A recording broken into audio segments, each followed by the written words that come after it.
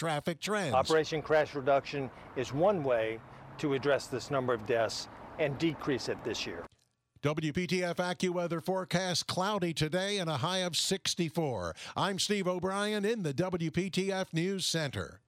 October is Breast Cancer Awareness Month. Scott Brigham for Advanced Body Scan of Raleigh. According to the American Cancer Society, many women who are diagnosed with breast cancer have no symptoms prior to their diagnosis. That's why early screening is vital. Call Advanced Body Scan of Raleigh today for a couple's heart and lung scan for just $149, a savings of more than $2,500 per couple. In addition to breast cancer, women are at risk for lung, ovarian, uterine, and colorectal cancers. Full body scans at Advanced Body Scan of Raleigh can detect these cancers. The heart is the strongest muscle in your body, but that doesn't mean it isn't vulnerable to impacts from smoking, an unhealthy diet, and yes, stress. And let's face it, the last year and a half has been stressful for a lot of us. So now is the perfect time to reset and reach out to Advanced Body Scan of Raleigh. Call Advanced Body Scan of Raleigh today and learn about the health benefits of a couple's heart and lung scan for just $149, a savings of more than $2,500 per couple. Go online to abs.health. The following is a paid program, and the views expressed are those of the hosts and guests and do not reflect the opinions of WPTF or Curtis Media Group. Information provided is of a general nature. Listeners seeking specific advice should contact a licensed professional in the appropriate area.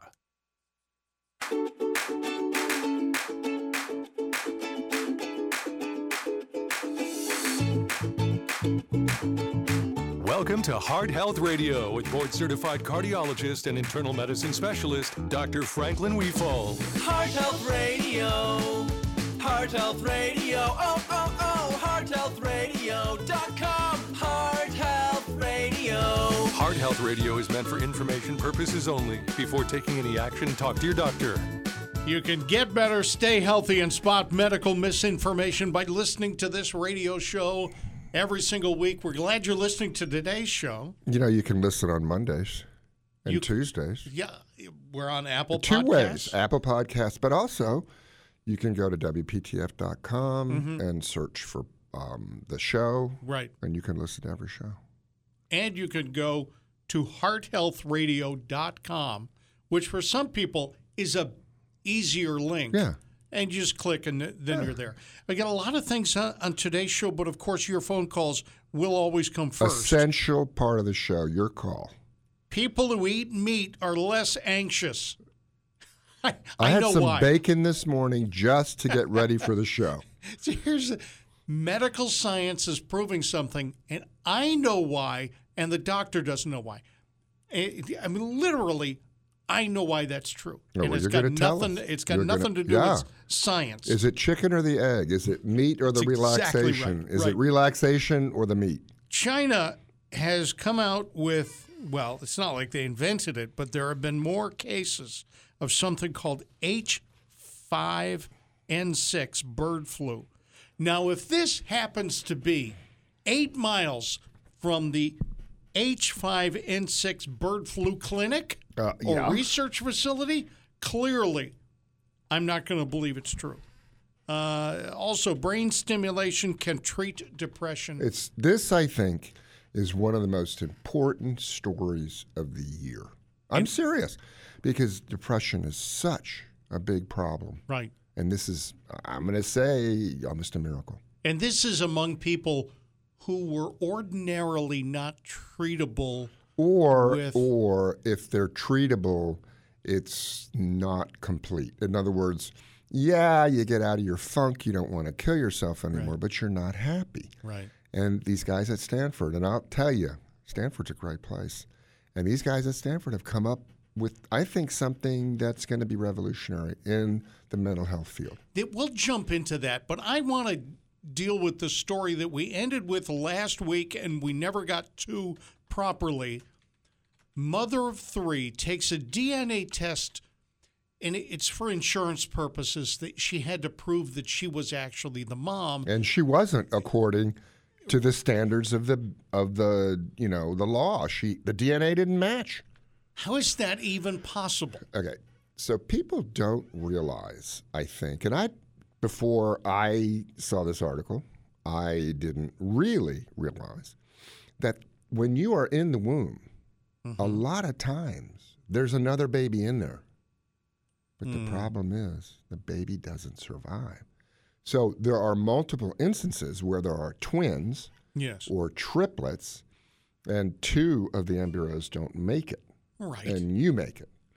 And then extremely rarely, okay, the twin is absorbed into your body.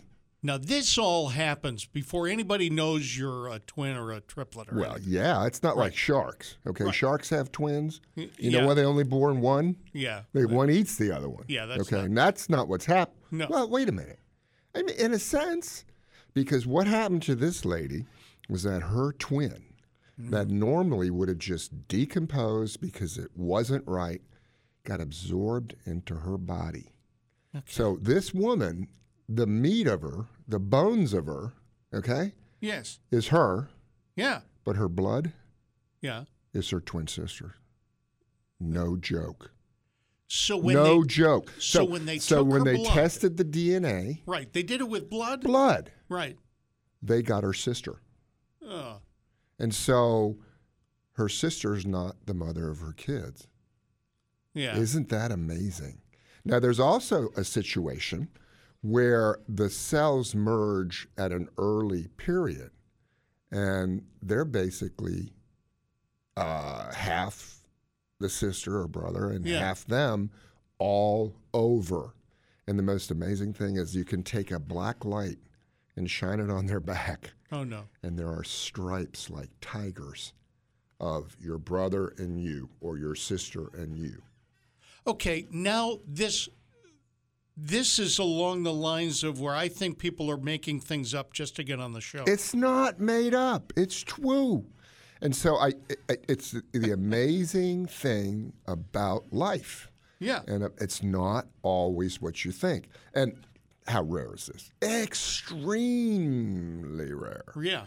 But you use these examples to show how accurate testing of genetics can be.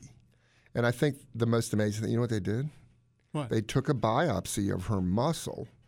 Sure. Okay. Yeah. And that was her kid's mom. So the blood was her sister, and the rest of her body was her. Unbelievable. It's just fantastic. And have you done 23andMe? No. You know what that is? You know, Yeah, yeah. Ancestry.com? Yeah. So I sent it in.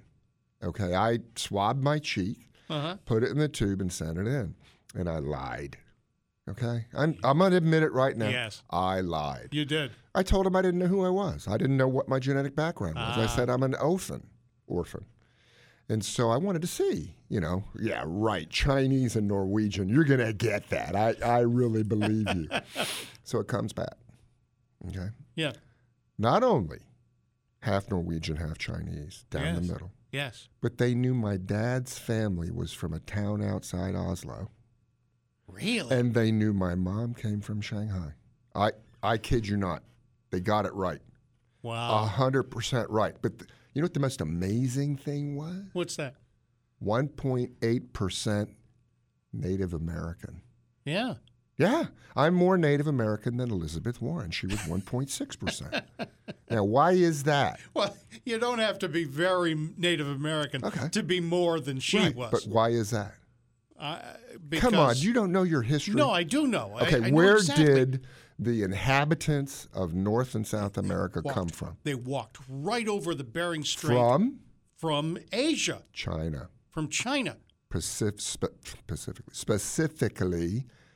Pacifically across the Pacific. Yes, they did. From China. Yeah. So, and the funny thing is, because I'm half Chinese, half white, people guess. They think I'm Polynesian. Yeah. They think I'm Hawaiian. Yeah. But when I was a kid, they all thought I was Native American. So you know what my nickname was in high school? I do. Tonto. I loved it. But anyway, so genetic testing is fascinating. And then there's another thing happening. What's that? Okay, so 23andMe, it tells you who your relatives are. I've got thousands of cousins in China I never knew about. Really? And I have emailed them and we've talked. It's fantastic. I've got cousins in Norway. Yes. In fact, there's a guy named Weefald in Norway who looks just like me. Really? Yeah, and you know what he does for a living? He's a doctor. professional base jumper. You know what that is? He jumps off of buildings with a bungee cord And apparently that's a sport in Norway, okay? But the reason why he looks like me is that he's half Laplander, half Norwegian. Right. And you know, people don't know this, that the Norskis 10,000 years ago pushed out the native Norwegians and pushed them up toward the North Pole. Okay. And they were from Central Asia originally. So the world is a fascinating place. Are we ever going to talk about medicine today? Yeah, this is medicine. This is genetics. This is where we come from. And I think it's just fascinating. I think everybody should do it. But here's the one thing. Yeah. A friend of mine wouldn't do it. No. He said, you know what? Number one, the government will track you down. Right. That is not true. The second thing, he said, what if my cousin is a murderer? Yes. And they trace his DNA back to me. Right. You know, and so they can prove he's the murderer. I said, yeah.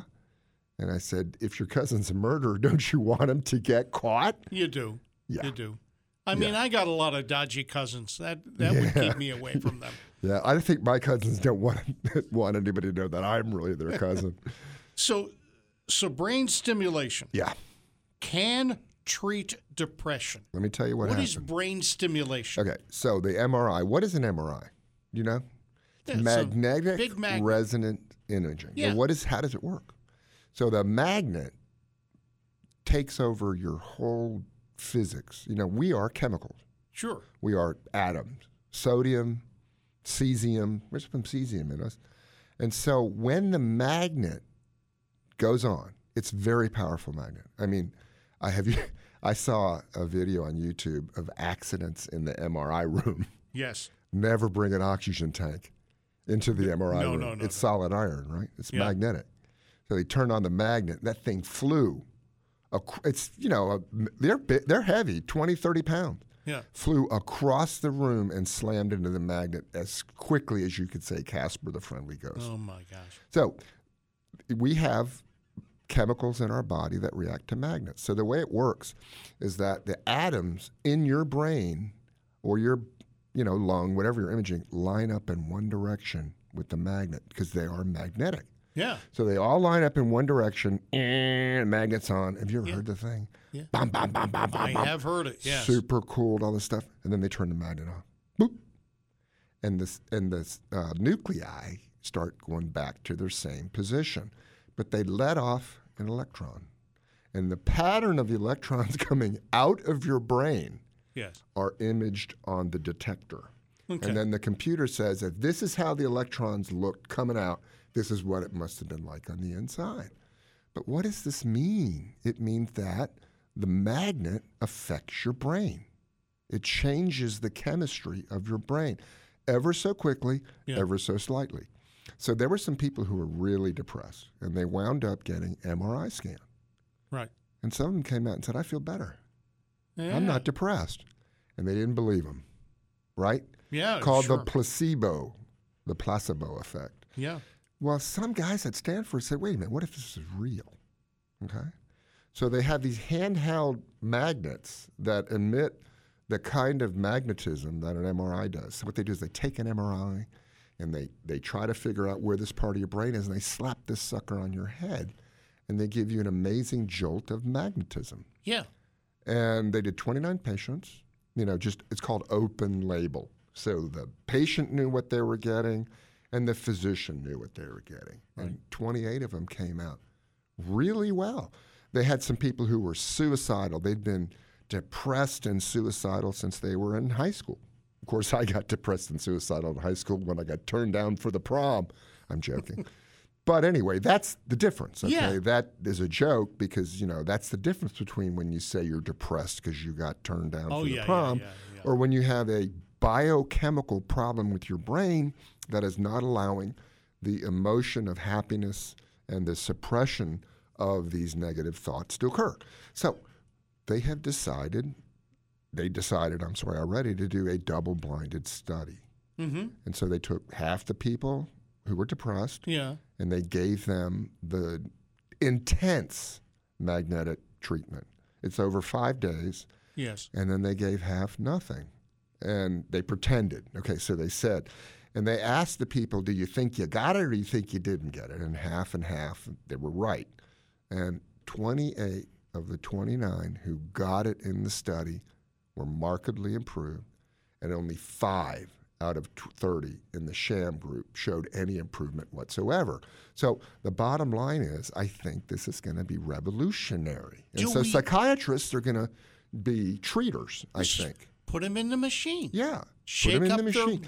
But it's 5 days of intensive magnetism. Yeah. Now, they had started to do this with like 6-week treatments of, kind of a low-dose magnet. When you were growing up, did you have that U-shaped magnet you could pick up a Tonka truck with? They kind of hold that to the head. I'm kidding. But now these guys at Stanford had the cojones. Yeah. Let's give them a big dose. Big dose of magnetism. And it worked. So listen, people like me, if you're out there who have dealt with depression, who are on meds, if it gets worse or if you are bad off, listen, help is coming. And I think this is going to be FDA approved. Talk to your psychiatrist, because you could even get in a study now at places that are doing it. And we already know it's safe. Yeah. Because we've been having MRIs for years and years and years and years and years. We're going to pick up with Ray in Nashville coming up. This is Heart Health Radio on the Heart Health Radio Network.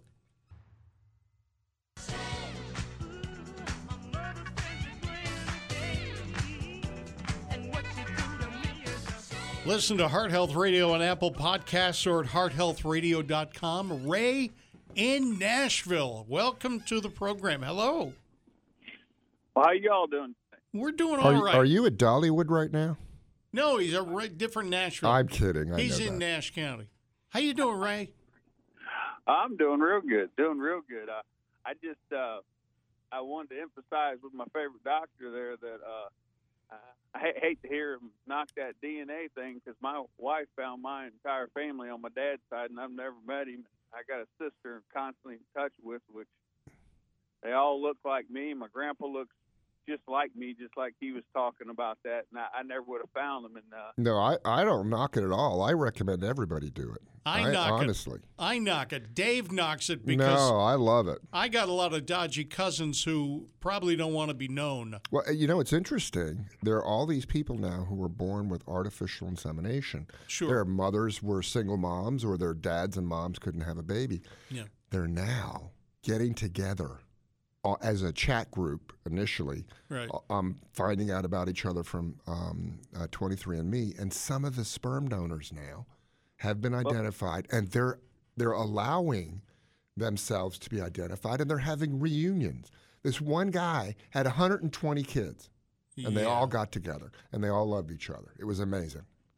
Yeah, I found out mine on I was trying to do the ancestor things. I wanted to find my ancestors because my daughter was wanting to know about it. So anyway, mine came back. I was 25% English, which makes sense because my mom was English. But then it came back that majority of me is native, 37%, and the rest are other things. But anyway, I found out my dad, he's through my sister and everybody else. Now, he's born on the Potawatomi Reservation. And that's so awesome. Grandpa and everybody. So that's the reason I've got so much native in me. And all my life, people are looking at me saying, I don't know what he is, but he's something. Well, there's an article that I saw that someone did not know their genetic destiny or ancestry, found out they were 40% Cherokee, and they got the money from the casino on that basis. In other words, if you're a certain, you can share in the largesse of the gambling casinos. Yeah. But the other thing we haven't talked about is health. So you can get on 23andMe, and the BRCA1 gene, the BRCA gene for breast cancer. They'll tell you if you have that. Oh, yeah. And so I'm participating in a bunch of trials. I gave permission for them to use my DNA, and then I gave an extensive history, medical history. Sure. And they're collecting all that information and trying to find out the genes responsible for some of these things. So I think it's well worth doing. I recommend everybody. And the government's not going to track you down on the basis of your DNA. The IRS tracked me down years ago. Oh, yeah. We're 1 and 1. So what's the gene for not paying your taxes? I think there probably is one, and I've got it. But that's fantastic. I'm really glad you found out. And what was great for me were all these Chinese people and all these Norwegians. Yeah. That I never knew. And, when I go to China now, we're going to have a Wi-Fi reunion in Shanghai, and I'm going to have to pay for it. But luckily, it'll be dumplings. We'll just get 10% Scottish, but I have no idea what to do with that one. Well, you knew how before too, right? Somebody that one, they'll go, yeah, right. Yeah, well, that's because you like to wear kilts. That was in your genes. But anyway, that's fascinating. Which one did you do? Ancestry or 23andMe? I did Ancestry. My goal was Ancestry complete, and it works really good because those leaf things they advertise, that is remarkable. I mean, I got to see, birth certificates and all this other stuff to verify everything. But we just wanted Ancestry. We wasn't really thinking medical time because I've never met my father, and my daughter kept wanting to know. Yeah, I mean, I think how come I don't have a grandpa? What was he like? Do you know? And I don't. I was just told that he was native, and so my goal was to. Before I leave the earth, I wanted my daughter to know where. I think that's great. I think it's fantastic what you did, but I want to emphasize that there's going to be a lot coming out about health and about the genes that are responsible. There was a movie star, I can't remember her name, who did 23andMe, and she came back with the genes for breast cancer, and she said, "Okay, I'm going to go get examined," and she had it, and she got bilateral mastectomies and took out all the breast tissue and then got implants and, saved her life.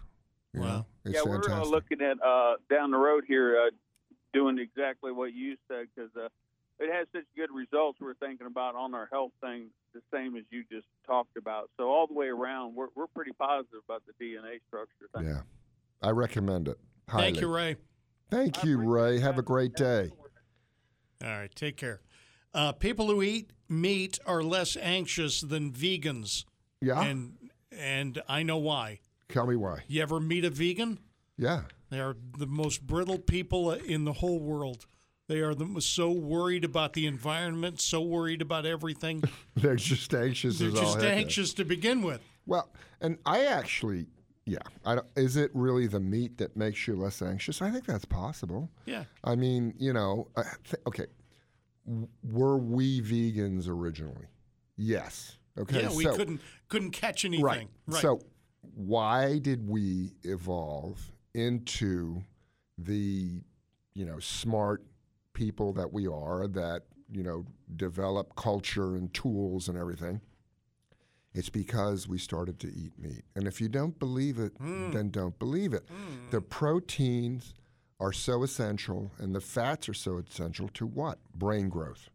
And so what separated us from the chimpanzees and the bonobo? We're 99%, talking about DNA, 99% of our DNA is an exact match to a chimpanzee. Yeah. It's that 1%.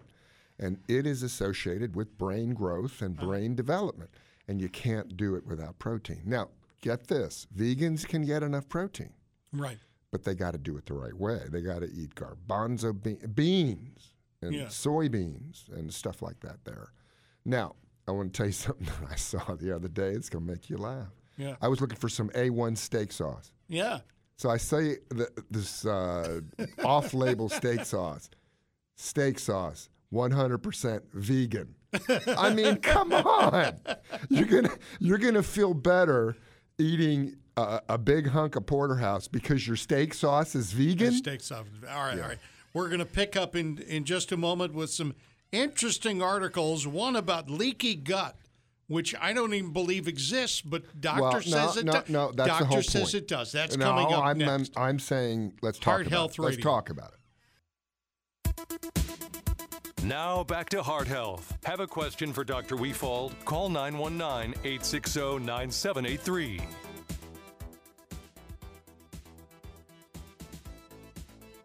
This is Heart Health Radio. Both of us are sitting here with the headphones off. We're just leaned back. I had my feet up on the desk. I was drinking my Mountain Dew. All right. So the subject is leaky gut syndrome. Let me give the telephone number here. 919-860-9783. Always call between noon and 2 on a Saturday, and Dr. Weefald will talk to you. Leaky gut syndrome. I've had a lot of patients come to me and they say, Dr. Weefeld, do I have leaky gut? And so then I ask them to take off their trousers and I check the back of their underwear. No. And if it's discolored, yeah, you got some leaky gut. No, I'm kidding. It's supposedly, and this is alternative medicine people. They're trying to sell you their supplements. Yeah. To make your gut not leaky. And, you know, it just is amazing. Maybe it's true, but it hasn't been studied. So what is the concept of leaky gut? The concept is all the poisons and toxins, instead of staying in your small intestine, leak into your bloodstream and make you feel bad. Sure. And so it has a theoretical basis. You know, the small intestine has a purpose, and that is to absorb nutrients. Okay? Right. So if it's leaky, that is to say all the tight junctions between the cells aren't really strong, then maybe some of those toxins can leak out of your gut and into your bloodstream. So they try to sell you all this stuff, and I don't even remember what it is, to stop the leaky gut. Now, there are some science. It's not taught in medical school, by the way. If you go to Johns Hopkins and you go to the gastroenterology section, you won't hear anything about leaky gut, although it is a woke concept. So, yeah. Okay. You know, and so it may start to be taught. But, you know, the alternative medicine thing, I embrace some of it, okay, because it's been proven. Turmeric as an anti-inflammatory agent. It's not a cure-all. I mean, turmeric, you know, it's a spice. It's been around since time immemorial. Right. But they studied it in chronic back pain, and it did have some effect. And for me in particular, I started taking turmeric, and I started taking purified fish oil, and I started taking ginger because my C-reactive protein, a measure of chronic inflammation in my body, was extremely high. Okay. Now, I'm a sugaraholic. Sugar in the morning, sugar in the evening, sugar at supper time. Yeah. Did your dad ever sing that to you? No. My dad sang that all the time. And I have not cut back on my sugar. I have not cut back on my white flour. I've made a choice for me. Right. And yet, my C-reactive protein is less than 0.1. So it's gone from really high to immeasurably low. Without changing your diet, just adding something. Adding something. Right. So I am not suggesting that you all go out there and start that stuff. What's the thing on Fox News that you can buy that all the celebrities are selling now? Oh gosh, I can't believe I can't remember this. It's a supplement for pain. Right. It works. Sebastian Gorka does the commercials. Yes. It's if I could remember it. Oh well, we'll think of it in a second. It's on my shelf right next to the Alzheimer's. Well, that stuff is turmeric and ginger. Yeah. And milk thistle. Yeah. Plus resveratrol. We haven't talked about resveratrol.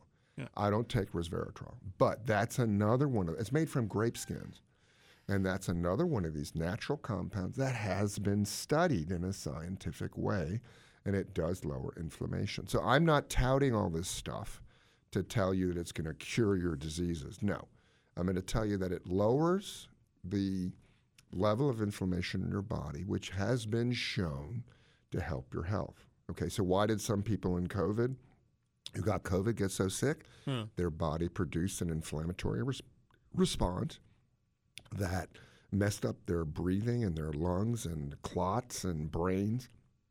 Inflammation is the number one word on this show if you want to talk about health. You can lower your inflammation by doing what I say that I don't do, and that's cut out sugar, cut out white flour, cut out white potatoes, cut out white rice, and go to whole grains. And the husk is really important. Now, people say, you got the husk, but inside you still got the endosperm. That's the white part of the white rice. Somehow, and I don't know the biochemistry, having the husk sort of cancels out the bad part of the white rice, okay? The bad part of the rice. So anyway, just to tell you, I do embrace some of the, holistic things, but I just don't know if leaky gut's real.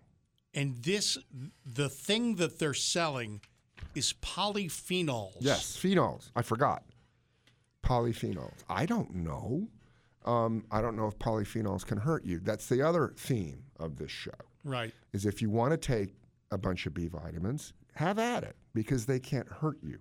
Okay. I mean, it'll make your toilet bowl yellow, because 99.9% of it is going to go out in the pee-pee. But I don't know. But as long as things don't hurt you. The thing I warn people about is buying all these Chinese herbs and stuff like that. Yeah. Because you don't know what's in them. Number one, they're made in China, and there's no quality control. Zip. Right. Zero. A lot of these Chinese, what are they called? Generic drug manufacturers. I mean, it might as well be sawdust, paste. Right. Oh, yeah. There's one Chinese company got levothyroxine on the market, which is an essential thing for people with low thyroid function. Okay. It's a chemically induced thyroid hormone. And it was maybe 10% of what we sell in the United States. So 25 micrograms was really about 2 micrograms. So they got it in the United States market by selling it to a bunch of people in Romania, who then got it to a French company who sold it in America as a generic levothyroxine. And I know this for a fact because I had a patient who was on an American levothyroxine called Synthroid. That was a brand name. Very good, very 100% safe and effective drug. And all of a sudden they felt tired. Their hair started to fall out. They gained a lot of weight. Wow. And they were depressed. And so, I'd heard of this, and we, sure enough, the pharmacy had switched to a cheaper version, and they charged her the same amount of money. Of course. And it didn't work. I'm concerned. There are advertisements, long 30-minute advertisements, where they convince people through the course of that 30 minutes that not only are they ill, but their solution is just this thing. And they run the ad every week. And it's on a competing radio station, and I'm just disgusted by it because the lie in the story is always, that people have taken this for 1,000 years for something or other. Well, something, that doesn't mean it's effective. Right.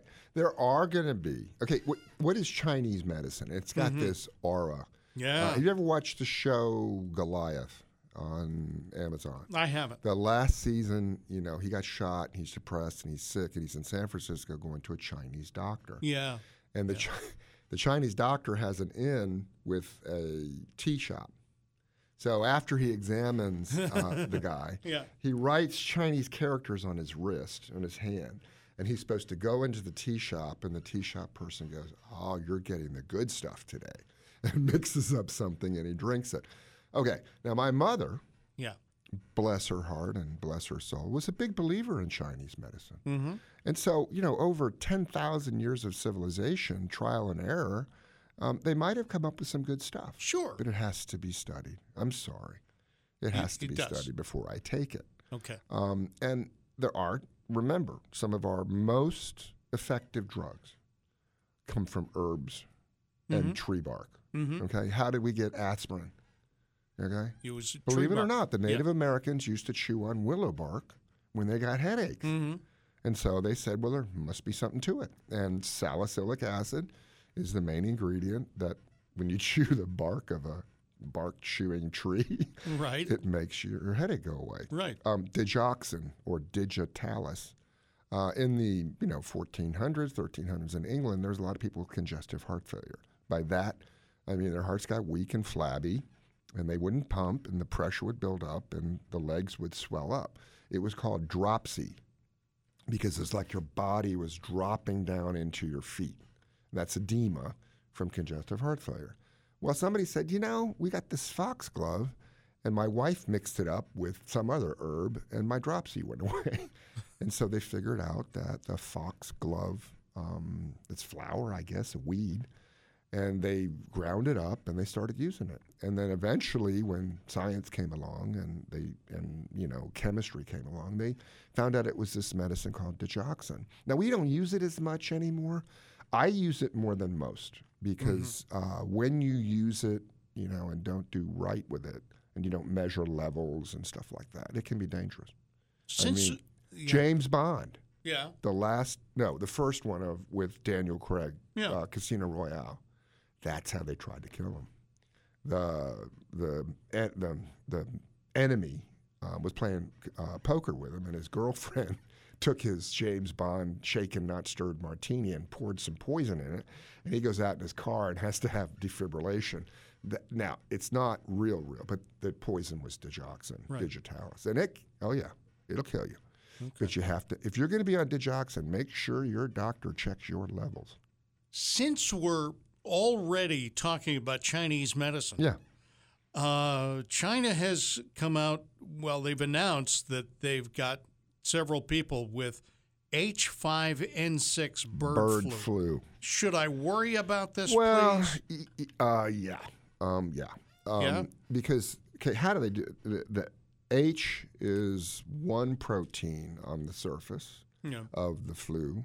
And the N, I can remember that, it's called neuraminidase. I don't know what it does, but there are several classifications. So the worst one we got was in the 70s. And those of us who were alive then remember Gerald Ford getting on TV and saying, get your flu shot, we're having a horrible flu.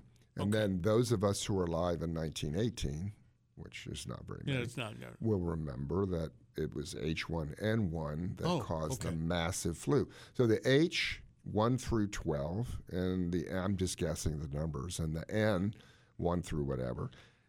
Every year the flu recombines. So you're going to get one strain one year that's H2N3. Okay. The next year is H1N1, and we're all going to die.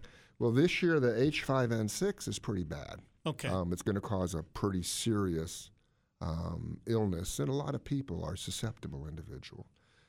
All I can tell you is last year we dodged the bullet. Remember they said, and if you listen to the show, you remember, that we were really worried about a combo last winter of COVID and flu hitting us at the same time. Right. Well, it turns out we masked up, we washed our hands, we socially isolated, and we prevented the flu. I mean, I didn't have anybody last year, not a single person that I saw with influenza. This year, already 2 of my staff have gotten it. They were out for a week. The flu? Yeah, influenza. Okay. They were influenza A positive. Now, there's A and B. They're both bad, okay? Just remember there's different strains. But the one coming out of China now is H5N6, and our vaccine is not very effective against it. But what does it do? It keeps you from getting really sick. And remember Tamiflu and some others. If you get influenza, do not go to your doctor's office, okay? Do not. Call. Yeah, because you'll sit in the waiting room and you'll get everybody else infected. Okay, all right. Call your doctor. You can go to a lab and get the test to confirm if you want to. But if you've got muscle aches, high fevers, dry cough, you got the flu. And if you broke through from your vaccine, ask your doctor whether you're a candidate for Tamiflu. It's a medicine that prevents the flu virus from replicating as much, and it'll lower your symptom complex. And so it's coming on. I don't know if it's going to be as bad as before, but I've got my flu shot. Have you gotten yours? Yes. Okay. Run. Do not walk to your nearest pharmacy. You don't need a prescription. It's covered by your insurance. Right. Get your flu shot. And tell them Dr. Weefald sent you. I want to, or Pat Summerall. Either Dr. Weefald or Pat Summerall. Okay. I have one question about this. I remember in the past there was a different shot for senior folks. Yeah, it's just more powerful. It is. The higher Should dose. I have asked for that? I got it. You did. You know what the shock of my life was? What? I went skiing Yeah. about 6 years ago. And the guy asked me, you want the senior rate? I said, how old do you think I am? Well, anyway, at some ski places, 55 gives you the senior rate. Yes. And it was like 40% cheaper. Remember we did the show on a Friday night? I went down the road and had dinner, and I was there at 4:00, and she only charged me $8. I was like, this is great, terrific. Why was it only $8? So I gave you the senior early bird special. So I qualified not only for senior, but the early bird. It was the oldest thing I've ever done. Phil in Raleigh. How you doing, Phil? Yes, I'm doing good. Thank you. Good to hear from you. What's going on? This question's for the doctor. Sure. I'm pretty certain that I have epididymitis. Okay, and that I know a lot about from personal experience. Go on. I've had it before. I had it as a complication from HIFU several years ago, and was prescribed some antibiotics. And the problem now is it kind of comes and goes. When it comes, it's pretty bad, and then it just kind of goes away completely, it seems. But I guess my question is, should I go to my general practitioner or urologist? Okay. Recurrent handle it? Yeah, sure. Recurrent epididymitis is something that is very difficult for some individuals. Now, let's do some anatomy, okay? The scrotum is the sac that contains the male sexual organ called the, I don't know what you're going to call it. Testicle. Yes. And then sitting on, I got to be very careful of what I say because I think vernacular sometimes is better, okay? Right. So the testicle is what you call your balls, okay? It's that round egg-shaped thing that's kind of squishy. On top of that is a collection of tissue called the epididymis, okay? And the epididymis stores sperm. And then when you have an orgasm, the sperm goes up the spermatic cord and gets, shot out the end. And the epididymis can get infected, and it's retrograde bacteria. They come up through your penis and down your spermatic cord. And the reason why it settles in the epididymis is because things don't move around that much. I mean, especially for you, not having had an ejection of sperm from the, not you, my listener, I'm pointing at Dave. It's been sitting around for a long time. And bacteria can develop. Mycoplasma is a big one. So how do you know you have epididymitis? Your testicle is not sore. It's that clump sitting on top of the testicle becomes extremely sore and big. Well, there's really very little pain. Yeah. Well, when I had it, I thought I was going to die. And I went on tetracycline. It went away, which tetracycline is an antibiotic. We now use something called doxycycline, doesn't matter.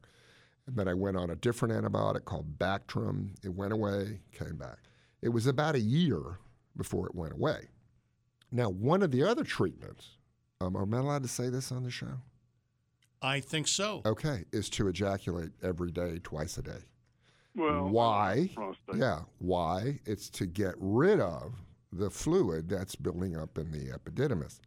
So I tell you, it's very difficult to eradicate sometimes. Now, some people get their dose of antibiotics and it goes away and then doesn't come back.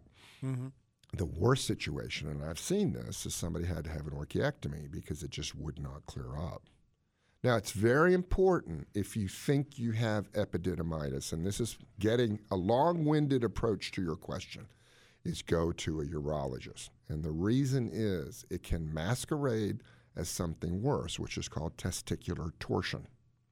When your balls and one of them anyway, hopefully not both, gets twisted around the cord, and it cuts off the blood supply, and it gets enlarged and tender.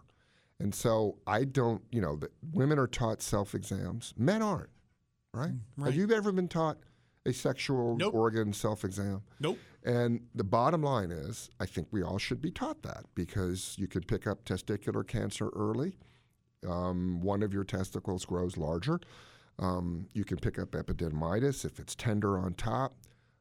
Testicular torsion, you're going to lose your testicle if you don't get it untwisted rather quickly. So the long answer to your question is go see a urologist. Number one, they may have specialized knowledge about which antibiotics to try since you may have tried others. They have an ultrasound machine specifically designed for your testicles that can, give you a nice picture of really what's going on.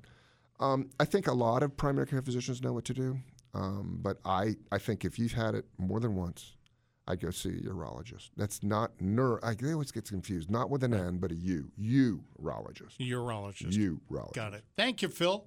This is Heart Health Radio on the Heart Health Radio Network. Well,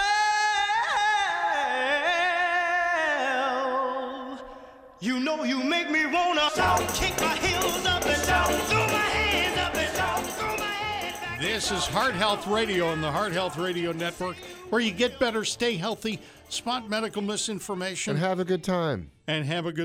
Martha Lillard has been in an iron lung for a long time, decades upon decades.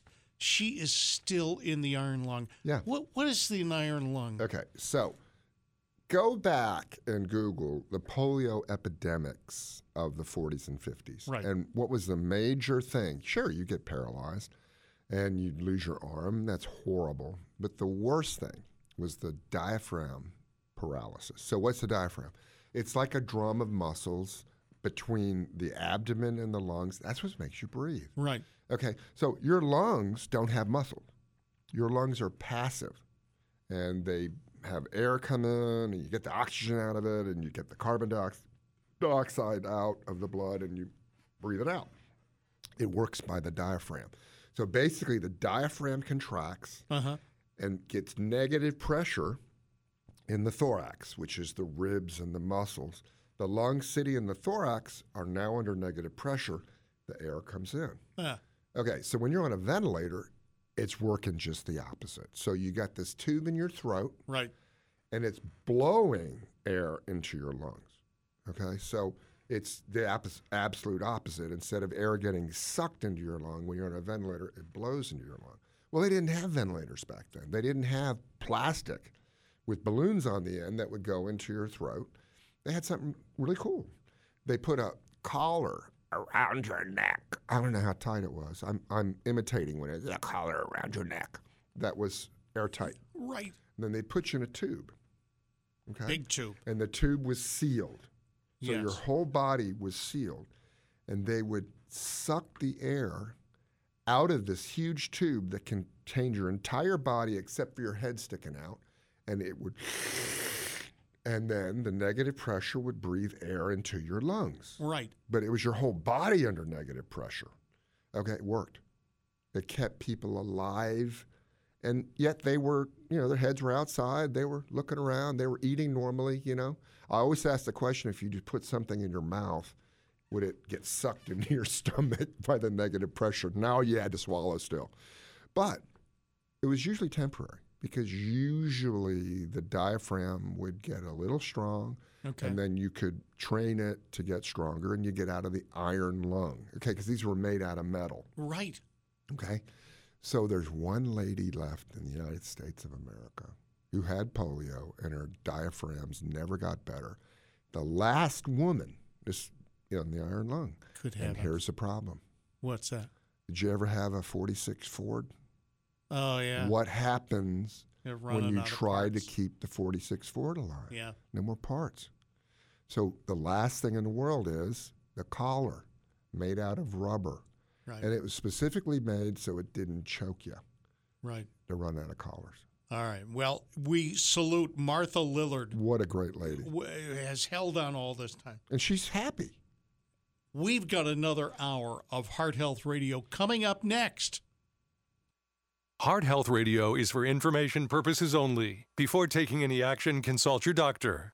The following is a paid program, and the views expressed are those of the hosts and guests and do not reflect the opinions of WPTF or Curtis Media Group. Information provided is of a general nature. Listeners seeking specific advice should contact a licensed professional in the appropriate area.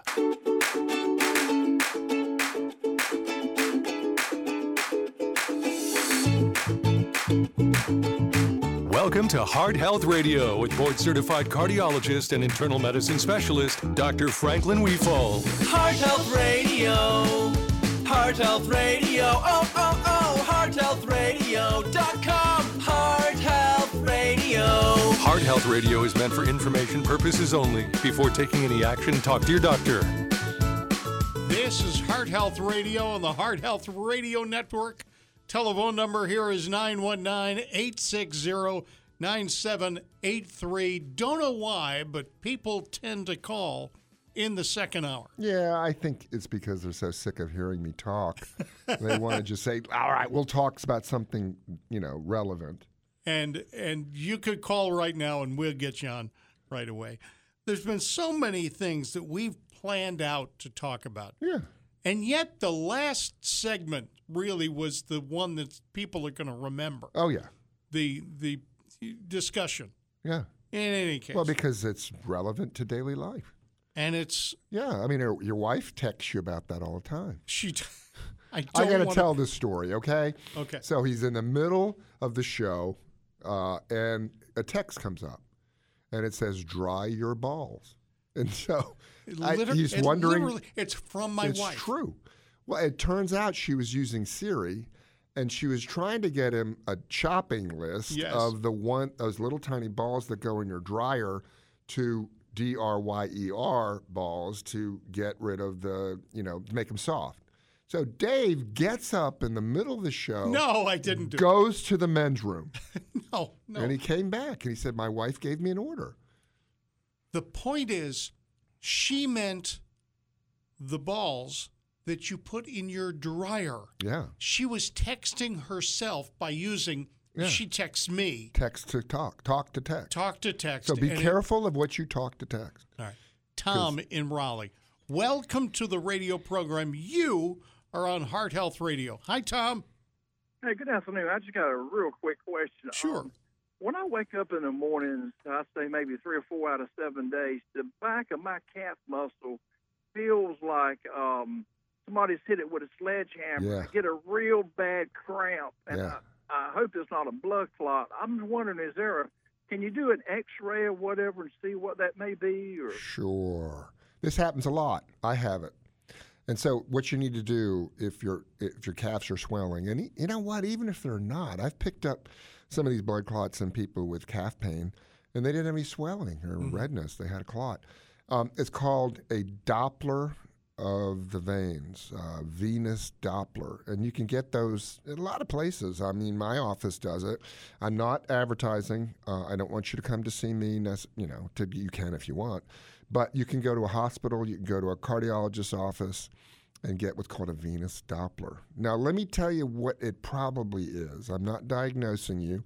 So what I had is what you have, and that's called periodic limb movement disorder. So this is what I'm saying I had, and it could be what you have. And that's where your legs don't stop budging. I call it budging. I don't know where that came from. Moving? Yeah, they move all night. Now, to get proper sleep, you have to be paralyzed and breathe through your nose for 20 minutes 3 times a night. That's when your whole body shuts down and your brain cells rejuvenate, and so do your muscle cells. So a lot of people have this, and some people need medicine for it. There are several medicines you can take. Clonazepam is one. Requip is another. There's another one, Mirapex. But what I did was consider that I might not have a balance of chemicals, what are they called? Minerals. Mm-hmm. So there's been a lot of recommendations, and I started doing it, is taking magnesium and potassium. Now, you can't take supplements of those if you have kidney failure or kidney problem.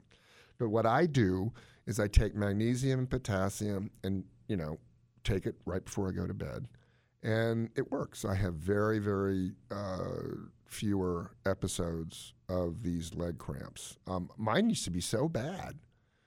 You wake up in the middle of the night and my muscles would be contracted, and I'd have to stand up and push down to get the muscle to relax. It's called tetany, T-E-T-A-N-Y.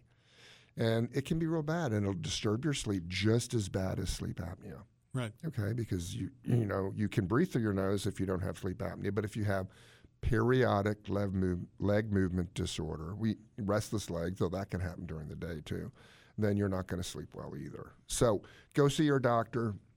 Sometimes a magnesium deficiency, sometimes a potassium deficiency. The other thing you can do to make this better is exercise, walking. I don't know if you walk 30, 40 minutes 5 times a week, but for some reason, I think it's just muscle conditioning. People have fewer of these problems at night. But if you want to get checked for blood clots, I think it's a good idea. It's called a venous Doppler test, and it's ultrasound. There's no needles, just a bunch of jelly on your leg and a probe that emits very high-frequency sound waves you can't hear. My dog can't even hear it.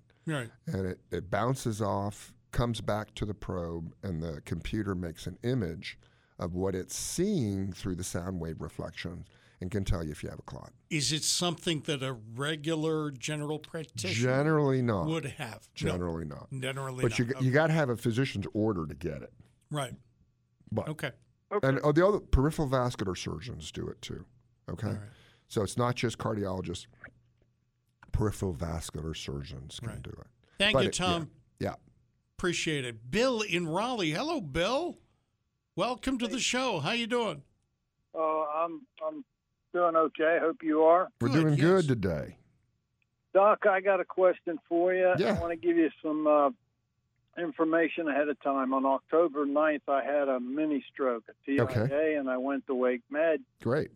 And they said that the risk was greater than the solution. You know, the probe going up through the abdomen and up into the brain. Yeah. Now, what they put me on was Plavix and Lipitor. Okay. And it just blew me away how the pain and the inflammation in my body just disappeared. Really? That's great. Yes, sir. I still can feel the numbness in the base of my spine around my left hip, but it's just amazing how the rest of my body, the inflammation and the pain just kind of disappeared. Yeah. My question to you is, why did that happen? I mean, you know the drugs, you know the effects that they can have. Sure. On the body. How is it? What it worries me because I'm not a person that likes to be on medication. Yeah, a lot of people aren't. I mean, people hate chemicals. Yeah. And I followed your prescription for turmeric and ginger, and I used to make my own tomato sauce and put that in the blender and use it to eat salads with and spaghetti and stuff like that. Well, yeah. And that seemed to help, but all right, well, let's see what he There's see what he says, Bill. Two things I'm going to talk about. First, we'll talk about the atorvastatin or Lipitor and the aspirin. Now, people don't realize, because statins, quote unquote, with the People's Pharmacy, quote unquote, are bad for you. They lower your cholesterol, but there's something amazing that atorvastatin can do for you. And what is that? It's the I word, inflammation. So they're recommending atorvastatin in certain situations for Crohn's disease. Now, why the heck would lowering your cholesterol help your Crohn's disease? One of the ways, in fact, perhaps even the most important way that atorvastatin prevents a heart attack is by lowering inflammation. It's actually one of the best anti-inflammatory medications we have. So why is your pain better? Well, the aspirin, obviously, is an anti-inflammatory. That's why it relieves headaches. And even if you're taking a low dose, you've got a double whammy. You've got the aspirin lowering your inflammation, and you've got the atorvastatin. Now, why maybe was it so dramatic?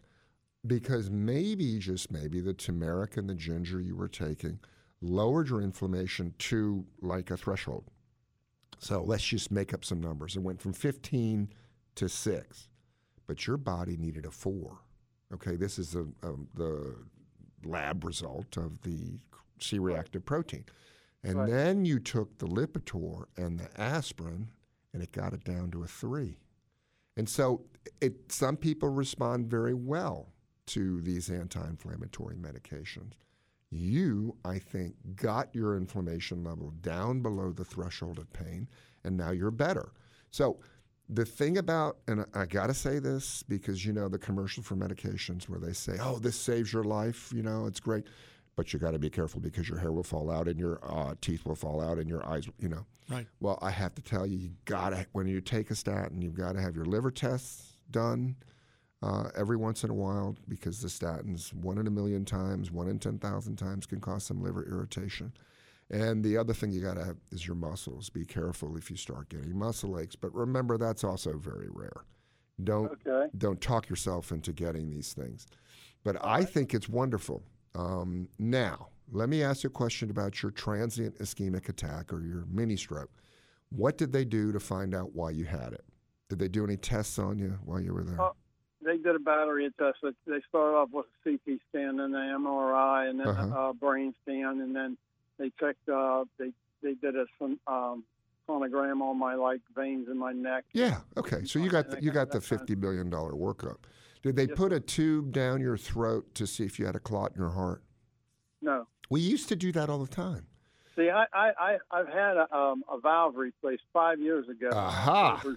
I had a mitral valve replaced. Oh, you're kidding. No, sir. Okay. Now, this changes my whole thinking about you. Okay? Oh, wow. I've had about six people this. Go ahead. They said my cholesterol was always fine, but they're saying that I'm reading about this LP parentheses A. Yeah, LPA. A, that they're just now discovering. Right. Well, we knew all about it before, but we didn't know what to do about it. Let me go back. Let me go back. Okay. Most people who have a transient ischemic attack have a clip of a little tiny speck of cholesterol break off their neck artery, the carotid artery, and go to the brain, and then it gets dissolved, and the brain function goes away. You, or someone like you, since I can't diagnose you, has an artificial valve. I assume it's a pig or cow valve because you're not on warfarin, right? Bovine. Yeah, so bovine pericardial prosthesis. They make it out of the sac around the cow heart. Yes. Anyway, that can form clots that you don't know about, and they can break off and go to the brain, causing a mini stroke. The other thing is that people who have these valves are more prone to get the bugaboo we've talked about a lot, the atrial fibrillation, where the upper chamber of the heart starts to quiver and the clots can form and go up to the brain. So, well, does that quivering, does it occur in your back, like underneath your left shoulder blade? Usually not. It can be. And a lot of times, I had AFib, and I felt terrible. I could feel it. A lot of people don't feel it. So if you were my patient, or if I had a patient like you, there's two things I would do. Okay, number one is it's called a transesophageal echocardiogram. Fancy term. We put an echo or a sonogram probe on the end of a stick. We put it down your throat while you're asleep, and we can get a really high-powered picture of your heart and see if there's a clot in there or a clot on the valve. The other way to do it? I had the TEE prior to the valve replacement. Right, but you need that done afterwards. Yeah. Well, if you were my patient or a patient like you, I would recommend that highly, because then you need to switch meds. Okay. If you have a valve clot, then you need to be on aspirin and warfarin, not Eliquis, not Xarelto, the new ones, but warfarin, because that's the only thing that'll stop it. And then the other thing is you need a monitor for a month, okay? Because if you even have a little bit of atrial fibrillation that you can't feel, with that artificial valve, you are at very high risk for a stroke from that. And guess what? Aspirin and Plavix and Lipitor is very good for a stroke that comes from the artery of the carotid artery in your neck to the brain. You can also have strokes from cholesterol buildup inside the arteries of the brain. In the arteries that are inside the brain. But with you, I am, and someone like you, very worried about a clot on your valve and about a clot in the upper chamber of the heart from AFib. And aspirin and Plavix won't work to prevent that. So what's the most important part of your life in the future is not having another mini stroke. Right. So if you were my patient, or if I had a patient like you, I would ask my primary care physician to get thee to a cardiologist and specifically say, how can you tell that there's not a clot on my valve, and how can you tell that my stroke wasn't from atrial fibrillation? Because if those two things are happening as the cause of my stroke, or either one, I need something different besides aspirin and Plavix. You need the atorvastatin or Lipitor to lower inflammation. That we've proven that because your chronic pain has gotten better. Yeah. But and I've had 5 people just in the last 2 years who came to me having been on aspirin and Plavix for a mini stroke, and what they had was AFib and didn't know it, atrial fibrillation. So my recommendation for a patient like you, since I can't diagnose you over the air, is to ask those questions and see if somebody can work on that for you. Well, I've got to take the labs on December 1st. I got to go get labs done so that on the 6th, when I meet with my primary care physician, he's an internist. Yeah. That he and I can discuss the labs. Well, the labs are one thing, but the actual whole clinical situation, in my opinion, if I had a patient like yours, and I've had several patients like yours, demands an evaluation for clot on the valve and clot from AFib. I should see my cardiologist? Great. Go see him or her. Right. Thank you so much for that answer. And listen, call us later on and tell us more about your story. Your story's fascinating. You sound like a great guy. I'll have you over to watch the Notre Dame game when you're all fixed up. Thank you, Bill. All right. Vernon and Bobby are waiting. We'll get to you in just a moment. This is Heart Health Radio on the Heart Health Radio Network.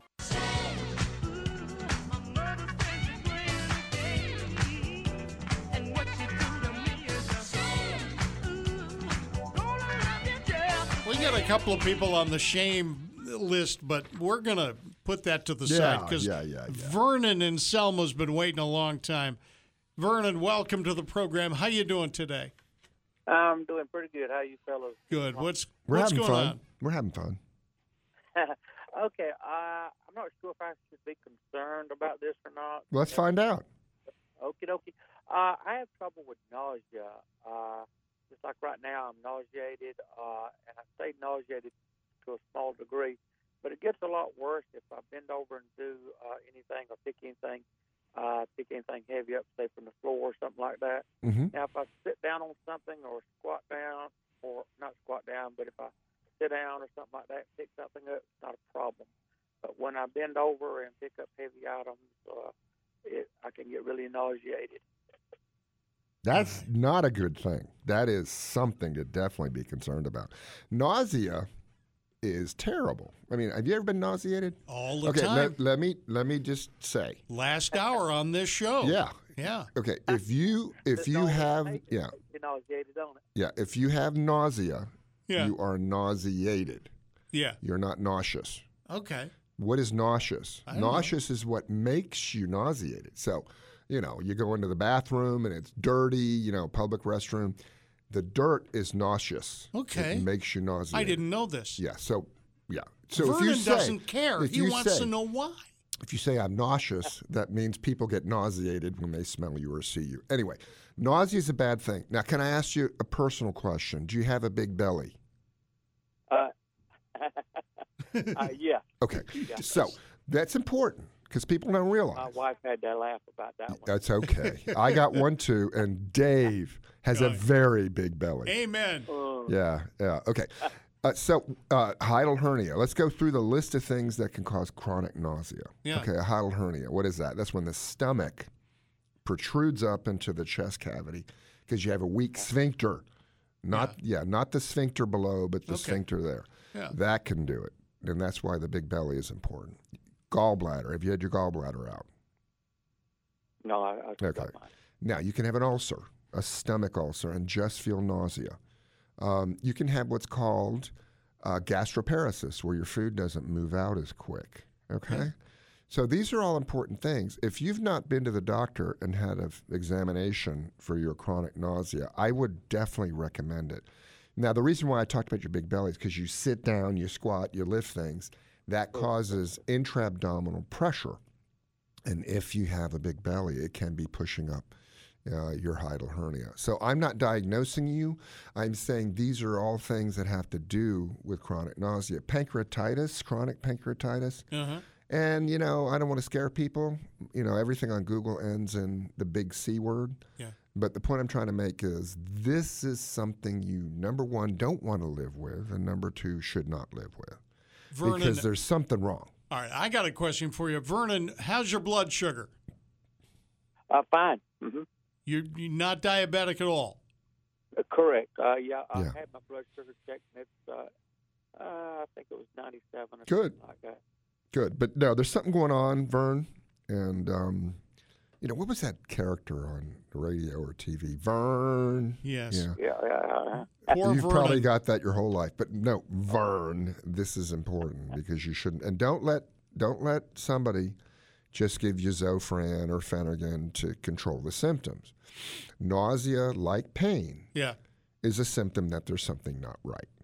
And so you were absolutely excellent and smart to call me up. I'm not diagnosing you. I don't know what you got, but you got something that needs to be evaluated. So where should I begin? Well, start with your primary care physician. He or her can direct you if it's something simple like you need, Pepcid or something. And I don't know. But if it's not something simple, you need to go to a gastroenterologist and have an evaluation because nausea is a symptom of something. It's not like, Dave being a loudmouth. I mean, that's just a symptom of him being a loudmouth. That's just me. But nausea is a symptom of something wrong in your GI tract. And sometimes your heart. Yeah. Sometimes nausea is the only symptom you get from a blocked artery. So get thee to a good physician and get thee diagnosed. Vernon, good luck to you. And stay with us. And you know what I'm saying, Vernon, check back in a couple of weeks. Yeah, let us know what you found out. All right. This is Heart Health Radio. The telephone number here, 919-860-9783. And Bobby is next on Heart Health Radio. Welcome to Heart Health with board-certified cardiologist and internal medicine specialist, Dr. Franklin Weefald. Call us with your health questions at 919-860-9783. You can listen to this show on hearthealthradio.com or Apple Podcasts. Bobby in Durham, welcome to the show. How you doing? I'm doing well. Thanks for taking my call. I really enjoy the show, a regular listener. Thank you. Thank you. Dr. Weefald, I've got a question about adult stem cells. Is there such a person? And if they're stored in the bone marrow, and if there is anything that we can take, or is there something that's available that we can get the stem cells out of the bone marrow where they would be beneficial? All right. You're asking about stem cells Yeah, in the stem bone cells marrow. in the bone marrow. Yeah. Okay. So the bone marrow turns over all the time. Okay, it's making white blood cells, it's making red blood cells, it's making platelets. Uh-huh. Where does that come from? It comes from stem cells. So they're the originators of these things, and they're very good. I mean, obviously, believe it or not, you got stem cells over your body. So if I took a hunk of this huge fat belly that Dave has and took out the fat, I could find stem cells in there. Now, they are the same cells that are in the bone marrow, that are in, believe it or not, you have stem cells in your brain. Yeah. They are you want to hear a good word now? Pluripotent. Pluripotnt. That means they can make anything. Okay. Now, you don't need to do anything to your own body to make your stem cells work. They just work. Okay, so you take care of your body, you eat the right foods, you make sure you have nutrition, and then those cells will turn into the cells you need. Aging research is trying to find out if we can do something with these stem cells to keep us young. The answer is we don't know yet, but don't worry about your stem cell. They work. You obviously are producing red blood cells and white blood cells in the bone marrow. You're making new skin. It's just great. I just want to know why Bobby wants to know this.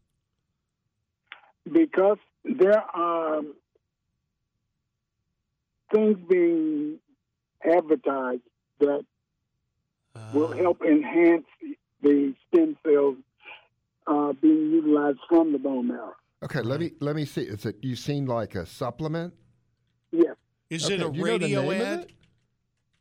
I'm sorry? Do you know the name of it? Yes, Cerule. Cerule. Cerule. Okay, I haven't heard of it. I'll look it up. It's a company based out of California. Okay. Well, I will tell you this. I don't believe it. The way you believe something is through a scientific study. Okay, so how would they do this? They would have to give 10,000 people this, whatever it's called, supplement, and then 10,000 people a fake supplement, and then somehow do a test to see whether the stem cells are increased in number. And, you know, you can't really increase the vitality of a stem cell, but I guess you could. I don't know. And so that's the only way to prove it. So they're just saying it's so when they can't prove it so. And so the bottom line is, if they're asking you for $100 a month for a supplement, I wouldn't do it. I just wouldn't do it. I've got their ad up right now. Thank you very much. Okay. Yeah. I wouldn't do it. I wouldn't do it either, Bobby. I mean, I've got their website up. They've got about 6 or 7 different things, including regenerating night cream, which, Bobby, I know you want more than anything else. Now, here's something. I'm on the internet right now. Yeah. And you know what? There's one website that says, if you want to enhance your stem cells, guess what they tell you to take? What? What? You're not going to believe this. What? Turmeric. Turmeric. Resveratrol and fish oil. Now, I think those are safe and good to take, but not for your stem cells. Although, maybe inflammation affects your stem cells too. But the bottom line is, live right, exercise, don't smoke, all right? Cut way back on your sugar. Yeah. And listen to this show, okay? Every Saturday, relentlessly. I discovered it, and I've been listening to you guys now for probably a couple of years. Well, thank you so much. And, love you. Well, thank you. Thank you. Call anytime. We love it. Yeah. All right. Take care, Bobby. Thanks Appreciate for the 411. All right. Take care. All right. Live from Fort Worth, Texas, Carlton. How you doing, Carlton? Are you kidding me? No, I'm not making this up at all. How you doing, Carlton? I'm all right, Dave. How are you? Good. How are you feeling today? I'm feeling great. Good. How are things in the land of Texas? Have you met all my exes in Texas? No, only got one. So what's up? What do you need? What's that? Yeah, what I've got is I've got a question for the doctor regarding blood pressure. Sure. I have been on losartan for over a year. Good. 100 milligrams. And I have been noticing that there are certain times during the day or certain activities that I do that my blood pressure drops below 100 over 60. Ooh, that's not good. And I get dizzy. I've actually passed out a couple of times. Ooh, that's not good. I got with my general practitioner. They dropped it from 100 milligrams down to 50. I'm seeming to level out at this point, but I guess my question is, how long does it generally take for the body to acclimate to a lower or a reduced, or in some cases, increased level? Sure. Okay, so 100 milligrams is basically the maximum dose of losartan. Losartan is called an angiotensin receptor blocker. So that blocks a hormone that's produced in your body that constricts arteries. And when you constrict when you block that hormone, you block the constriction, so the artery relaxes. So let me ask you a question. How high was your blood pressure sitting when you started this medicine? I really can't give you a specific. Was it like 150 over 100? I mean, was it high enough for people to get worried? Well, it was high enough for my previous doctor to be a little bit concerned. Now, let me ask you another question. Did the doctor check your blood pressure more than once during that appointment? Okay. And did he or she stand you up for a minute or two and recheck your blood pressure. Okay. So what I see a lot is two things. Number one, it's called, well, you know about this, white coat hypertension. You come in, the physician assistant or the medical assistant takes your blood pressure. Yeah. He or she happens to be whatever excites you, your blood pressure goes up. And so then they start treating you on the basis of that blood pressure instead of waiting 15 minutes and rechecking your blood pressure. Now, the other thing is that now your blood pressure is low when you're exercising. So that is called orthostatic hypotension. When you stand up, it goes down. And that can be very difficult to treat. It's called resting hypertension, orthostatic hypo. Hypertension when you're sitting, hypo when you're standing.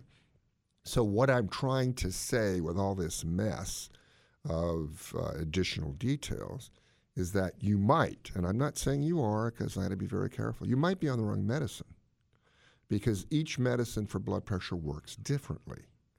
And so what I would do is go back to your doctor and just say, look, I mean, yeah, my blood pressure is normal when I'm sitting, but now when I'm exercising, it's falling. And see what he or she does to make adjustments because you don't want to live this way. I mean, you've passed out already. That's terrible.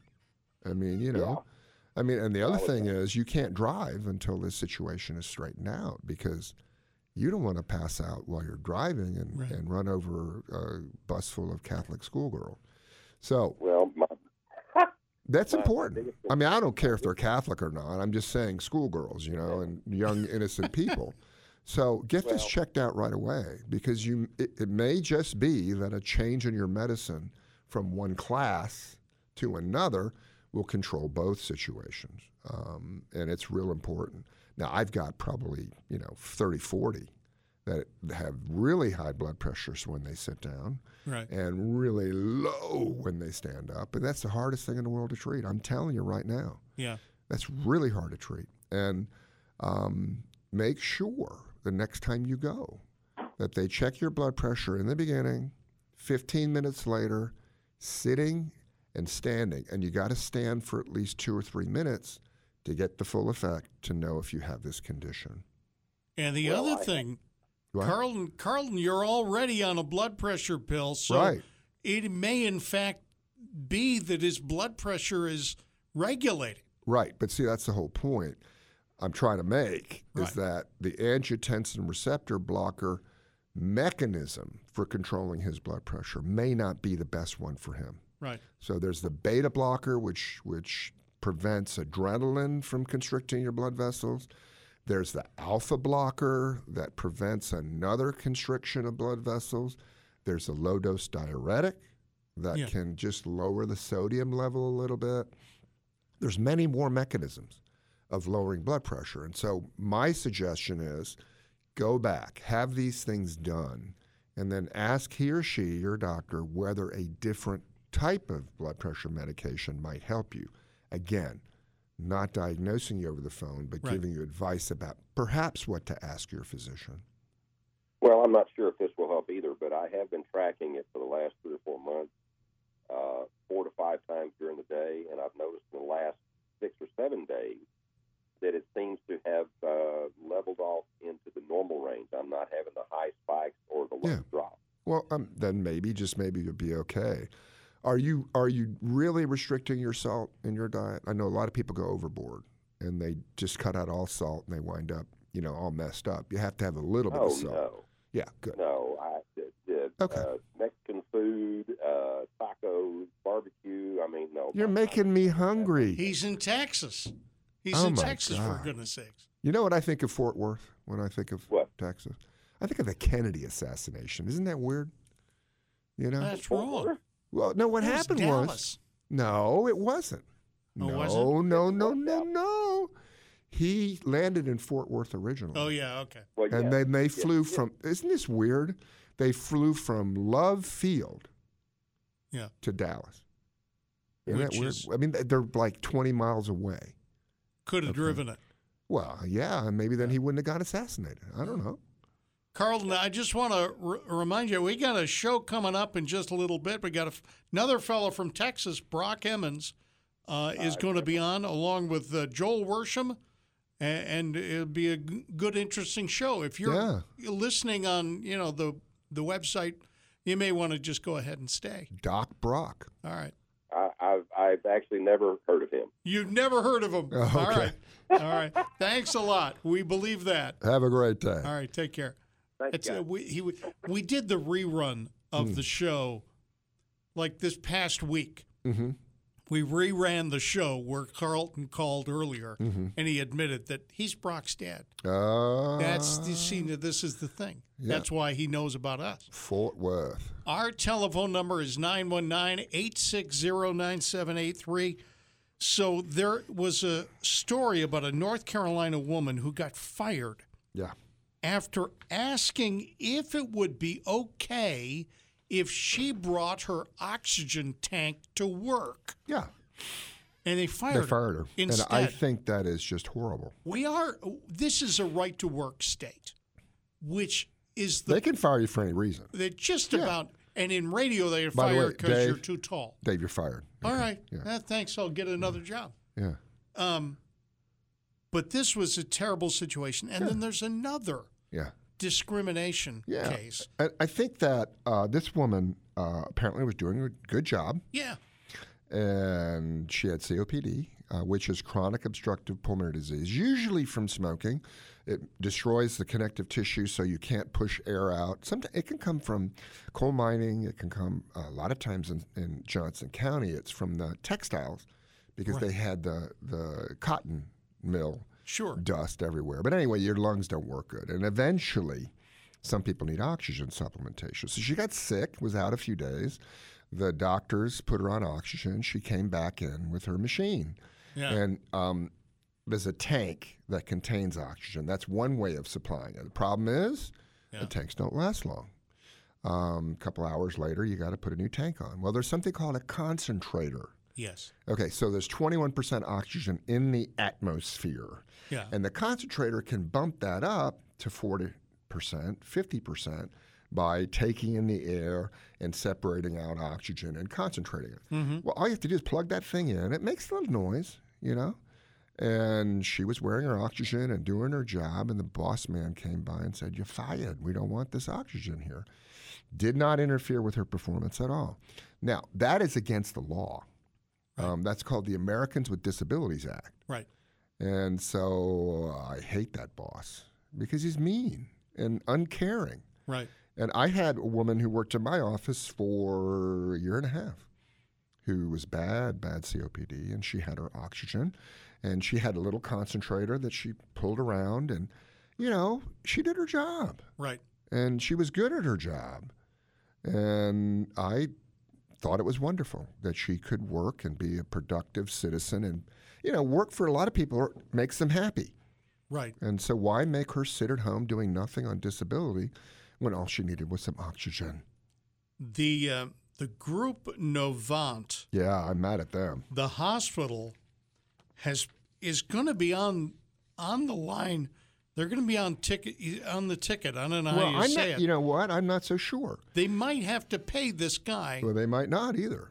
This administrator. It depends on who the judge is. Okay, tell the story. So this is a man who had been working for 10 years in a managerial position. I'm not going to name names on this one, okay, because it's an adjudication. Okay. But you could look the story up if you want to know the guy's name. He did a good job. He was fantastic. He's in. He'd been working there 10, 15 years in a managerial position, doing very, very well. And one day they walked up and said, "We're letting you go." Didn't give him a reason. And, you don't have to give a reason. This is like you said, in North Carolina, you can fire somebody for any reason except on the basis of discrimination. So you can't discriminate against people with disabilities. You can't discriminate against religion or race or sex. Okay, so he walked out with his, how they walk out with a cardboard box stuff. I've worked in radio long enough. Yep. I know about the cardboard box. Yeah, and the next day they hired a woman and an African American, both people to take his job. Now, that could be coincidental, but apparently there was an email from the higher up that said we had to increase our diversity numbers to look good for the federal government. Oh, my. And so, therefore, we made this great move in getting rid of a white man in favor of a woman and an African-American man. Now, I believe in racial fairness and equality, but I don't believe in achieving, quote-unquote, numbers and firing people who have done a good job on that basis. And I think that's terrible, especially for Novant being a medical, institution that saves lives and is situated as a nonprofit organization to promote health. And, come on, let's love each other. Black, white, yellow, green, and let's not say that one person's job can be eliminated in order to promote, numbers and situations that will look good, quote unquote, to the woke republic. Yeah. And it's sad. And I hope we can get over this someday and treat each other equally at all times. There is a story about upcoding, and I don't know what upcoding is, but he hates it. And we're going to talk about that coming up next on Heart Health Radio. Boy. Well, you make me wanna kick my heels up and throw my hands up and throw my hands back. You're listening to Heart Health Radio on the Heart Health Radio Network with Dr. Weefald of Heart Health Radio. How you doing, sir? I'm doing really good. I've got a shout out to shout out all shout out. Yeah? It's so important for anybody to learn medical things, right? Mm-hmm. Heimlich.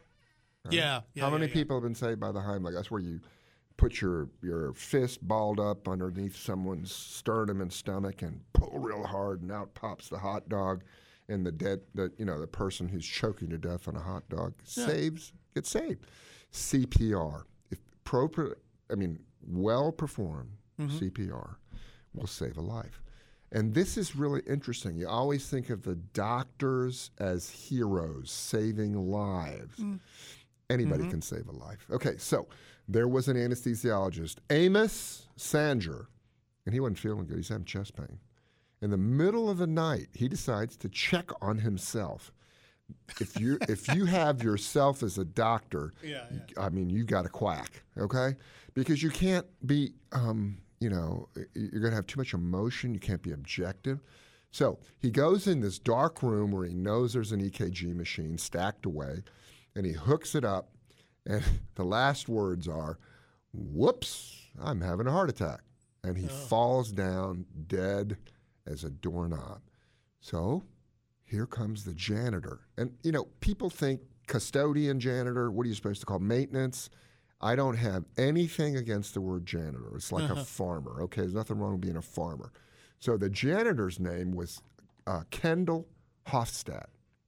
And he walks in, and he's going to clean the floor, and he notices there's a scrub leg jutting out from behind a table. He goes over to realize it, and there's the anesthesiologist he knows from being in the hospital, blue and dead. So first thing he does, calls 911 on his cell phone. Second thing he does, CPR. And he starts doing CPR, and he starts doing it well. He did CPR for 12 minutes because apparently no service in the deep bowels of the hospital on his cell phone. No way. Yeah.